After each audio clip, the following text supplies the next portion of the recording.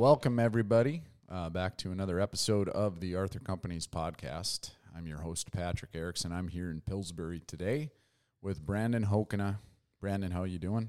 Doing amazing. That's amazing. That's good. Yes, it is halfway cloudy. Looks like it might rain today. Yeah, it does. It just might. It's been a little bit hazy too. So Brandon, it's good to have you back. The last time you were here on the show, we talked adjuvants. It's been a while now, hasn't it? Yes, it has. I don't know where the last few months went, but it goes incredibly fast when we're trying to raise a crop. Yeah, it has gone quick. That's right. And the crop looks pretty good, really, all things considered. Yes, absolutely. All things considered, with our drier weather pattern this summer, things look better than expected. But it definitely does raise some more challenges for this fall, which we'll tap in on today. Yeah. It's there's very little moisture out there, and I think we've all had we've fought the pessimistic view that the crop's about to die, and it hasn't.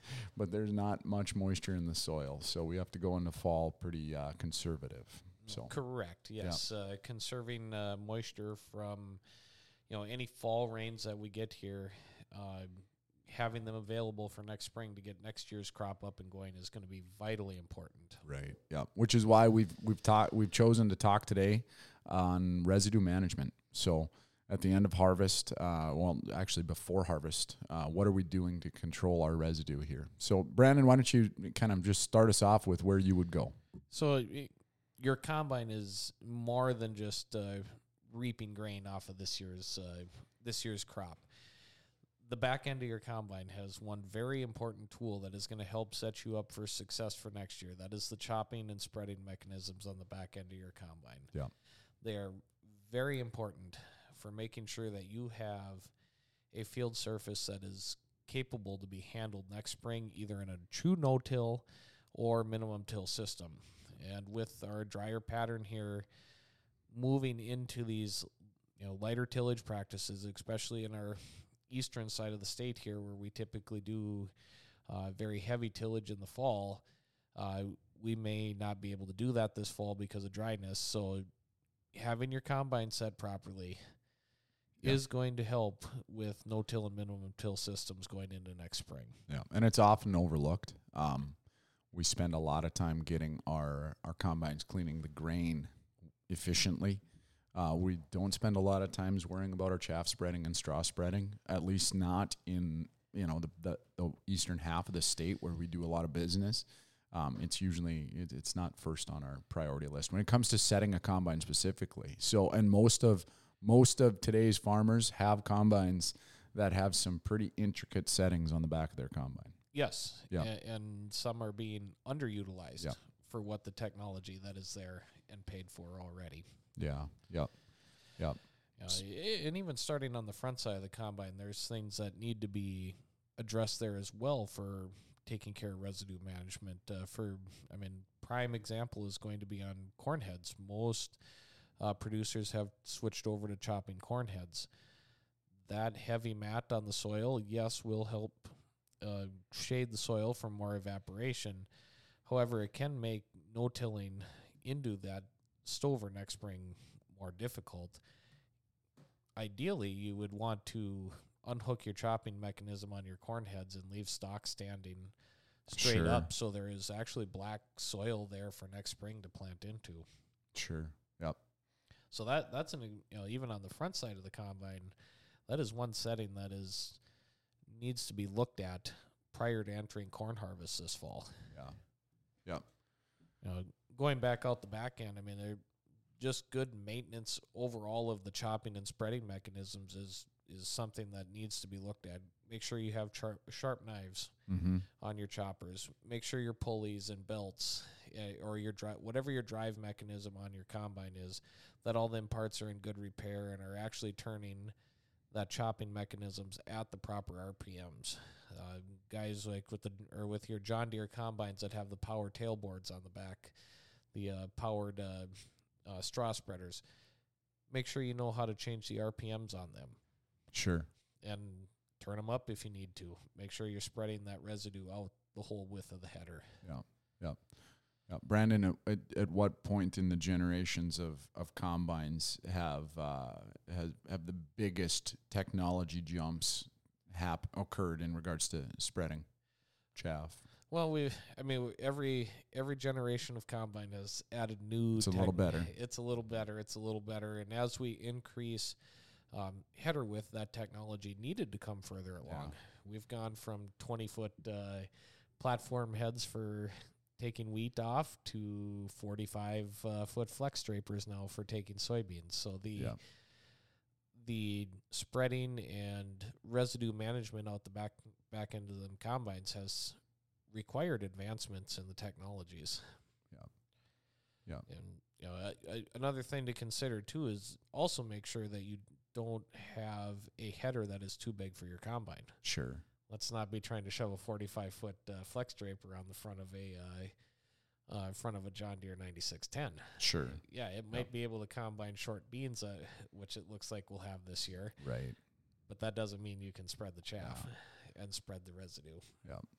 Yeah. Well, and that's something too. I mean, to some degree, older combines do show their weakness when it comes to chaff spreading. In my opinion. So if you have the time, if you have the luxury, and this might be the year where it is unfortunately that way, where you've got dry day after dry day to combine. If you can park the 9610 for the year, this might be the year to do so. Yes. I mean, it makes you efficient, it makes you fast, and it's still a comfortable combine that chews up the grain. But perhaps it's the year to make sure your chaff gets spread out evenly and park that one for a couple of quarters. Yeah, correct. Yeah. And there is several manufacturers out there that have made some wonderful aftermarket kits for some of these older combines to make them better at residue management. This might be the year for that investment. Yep. If you are planning on not doing as much tillage or no tillage this fall, take some of that fuel investment dollar, invest it back into your combine, and have it ready to spread residue where it needs to be, and set yourself up for better situation for next spring. Yep. Okay, so let's switch gears here. We've already combined our crop. What can we do about residue management in dry conditions? So in dry conditions, ideally we're going to want to eliminate tillage, as many tillage practices as possible. Mm-hmm. Heavy tillage such as chisel plowing, moorboard plowing, things of that nature. You're going to do a couple things. We're going to continue to dry the soil out from that tillage pass, and then also with having bare soil this winter, if we do end up with an open winter again, we'll have blowing fields, which that was, as you remember from last winter, there was a lot of dirt moving around throughout the winter when we did get some windy days. Yeah. Brandon, do you have more guys looking at strip till? Yes. Strip tillage has been a higher piece of questions this summer on the ability to use strip tillage. Yeah. That is a beautiful compromise between full tillage systems and minimum till. Yeah. Yeah. From an agronomic standpoint, strip tillage has a lot of benefits. It does require a lot of labor in the fall or in the spring. Yeah. There's a learning curve to using the equipment properly. Mm-hmm. However, it seems amongst the people that do strip till, people are more apt to share information with each other about perfecting the systems. Yeah, it's inexpensive. Those pieces of equipment to get in there's some sticker shock in regards to tillage equipment, right? Yes. It's not just your chisel plow or your Salford kind of price tag to get a good strip tiller, but on a year like this, and we're back-to-back years here where one fall you didn't have any chance to get any strip tilling done in the fall, and then last year you had plenty of time. Ironically, I actually just talked to a strip tiller not that long ago who still waited till spring because the soil was just so rock solid. And we might have that problem this fall again for strip tillers. Yes, if we don't, we're sitting here in early August or late July right now, and if we don't catch some rainfall between now and when we complete soybean harvest or corn harvest, fall tillage of any sort could be really difficult. It could, yep. Well, you talk about the price tag on strip tilling. Yes, the equipment is expensive, but a quick reminder on that is you're doing more than just tillage with that piece of equipment. It is a fertilizer delivery system. Yeah. It is a seed bed building system. Yep. And a primary tillage system. So it's 3 machines moved into one. Yep. Yeah, it's definitely if we persist in this environment, it's a great solution for the central part of North Dakota. Yes, and even into the eastern side of the state too. It is a nice compromise, but there are some hurdles to it with the manpower that is needed for it to run it in the fall. Yeah, typically that is manpower that's used for harvest operations. Yeah, right. Yep. Okay, so you're not a strip tiller. You've spread your chaff out as best as you possibly can. Are there other solutions that we can use to manage our residue, Brandon? Yeah, we've seen heavy harrows have been used for years in order to help distribute straw. It's better than nothing. It kind of stirs the straw around a little bit. It doesn't. You can still see some waves in a harrowed field the following year with emergence, right? Yep. Yeah.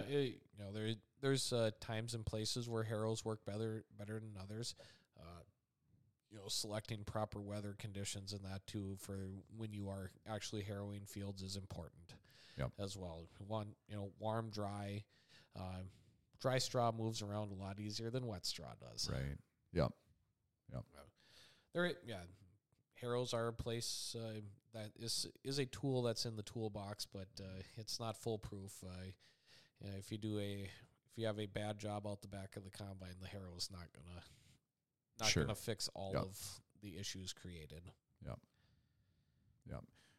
Do you find different practices work different for different residues, whether that be wheat, soybeans, or corn? Yes, different practices are needed for all 3 different crops. Soybeans, distribution of that stover out the whole width of the header matters. Is very, very important. Harrowing soybean stover just does nothing. Powders up, breaks the soil beds down on the surface, and really opens us up for blowing. Mm-hmm. Behind wheat, again, you can move straw around a little bit with it, but it's not ideal. No. Still, it comes back to that combine. Do as best a job as you can to have the combine spread its straw back out over the whole width of the header. Mm-hmm. Yep.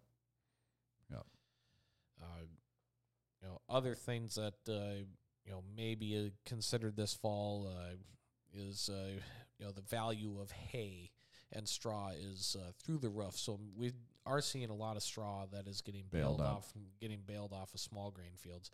That is another way for residue management. If your combine isn't capable of spreading the whole width or chopping it up the way that you wanted to, drop it and take the extra revenue. Yeah.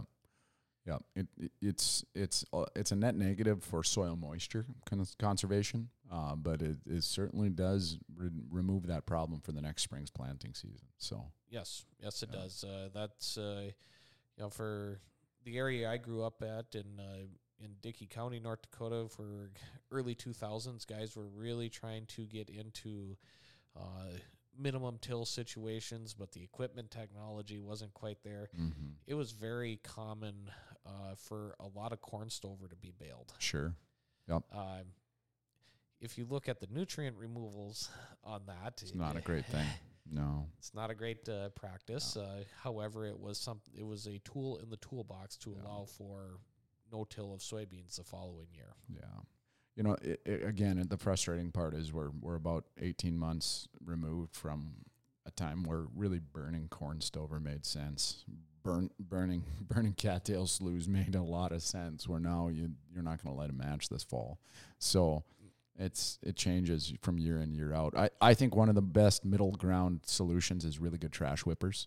Yes. Yeah, that is a piece of equipment in the springtime. If you are going to be looking at doing less tillage this fall, which is probably going to be forced upon us due to ground conditions. Yep.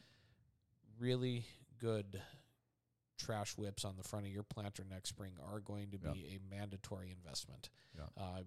Ideally, pneumatic or hydraulic controlled, so you can make adjustments on the fly as you change residue going across the field. Yeah, yeah, really good way to kind of bridge that gap between actually strip tilling, which is again a great solution, and not tilling at all, which can sometimes lead to that wavy look of a merged field the next spring. Yep, yeah, you get that concentrations of the previous crops, straw or stover, getting a good seed bed underneath that, or even seed bed is difficult. But good trash whips on the front of the planter, good openers. For my home farm there, we've made the transition to very minimum till systems, and we found as we eliminated fall tillage, it wasn't just selling off that fall tillage equipment. We had to take that dollar and invest it back into our planter. Yeah. Yep. It is sharp blades. It is good gauge wheels. It is good trash whips.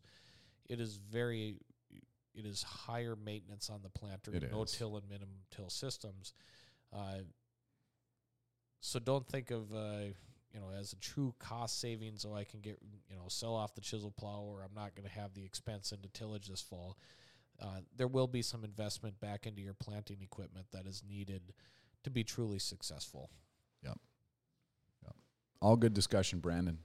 All good discussion. So I think we're going to wrap up our conversation here on residue management. We're going to cut this one just a hair short, and we're actually going to come right back to you guys with a little talk on current pests on the insect side of things here. So with that, thanks for joining us, and we'll talk to you just in a couple minutes again, at least in our world. So thanks for joining us.